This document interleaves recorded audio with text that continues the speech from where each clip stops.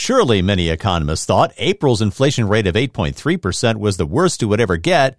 They were wrong. The Consumer Price Index at 8.6% in May, a fresh 41-year high. And it's hitting items across the board. We're talking, of course, about food, airfare, the price of new cars, and, of course, gas prices, something that so many people are watching so very closely.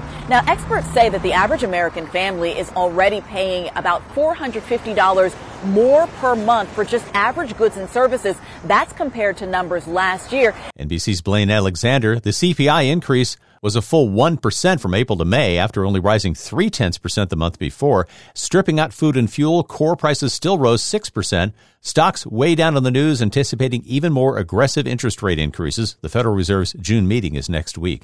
Inflation was already eating up all of recent wage increases, and now that's worse. The Labor Department says real average hourly earnings fell 0.6% from April to May, and they're 2.5% lower than May of last year. It's all spoiling consumers' mood. The University of Michigan's initial June sentiment index is down 14% to the lowest level since the index was created in the mid-'70s.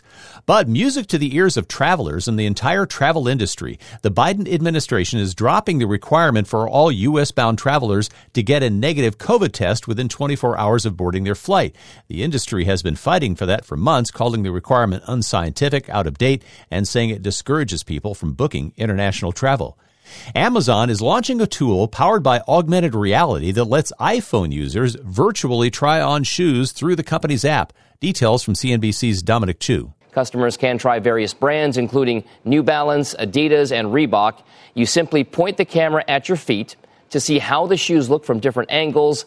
It cannot, however, be used to determine shoe size. I'm Dominic Chu. Consumer and Business News, Joe McConnell, NBC News Radio.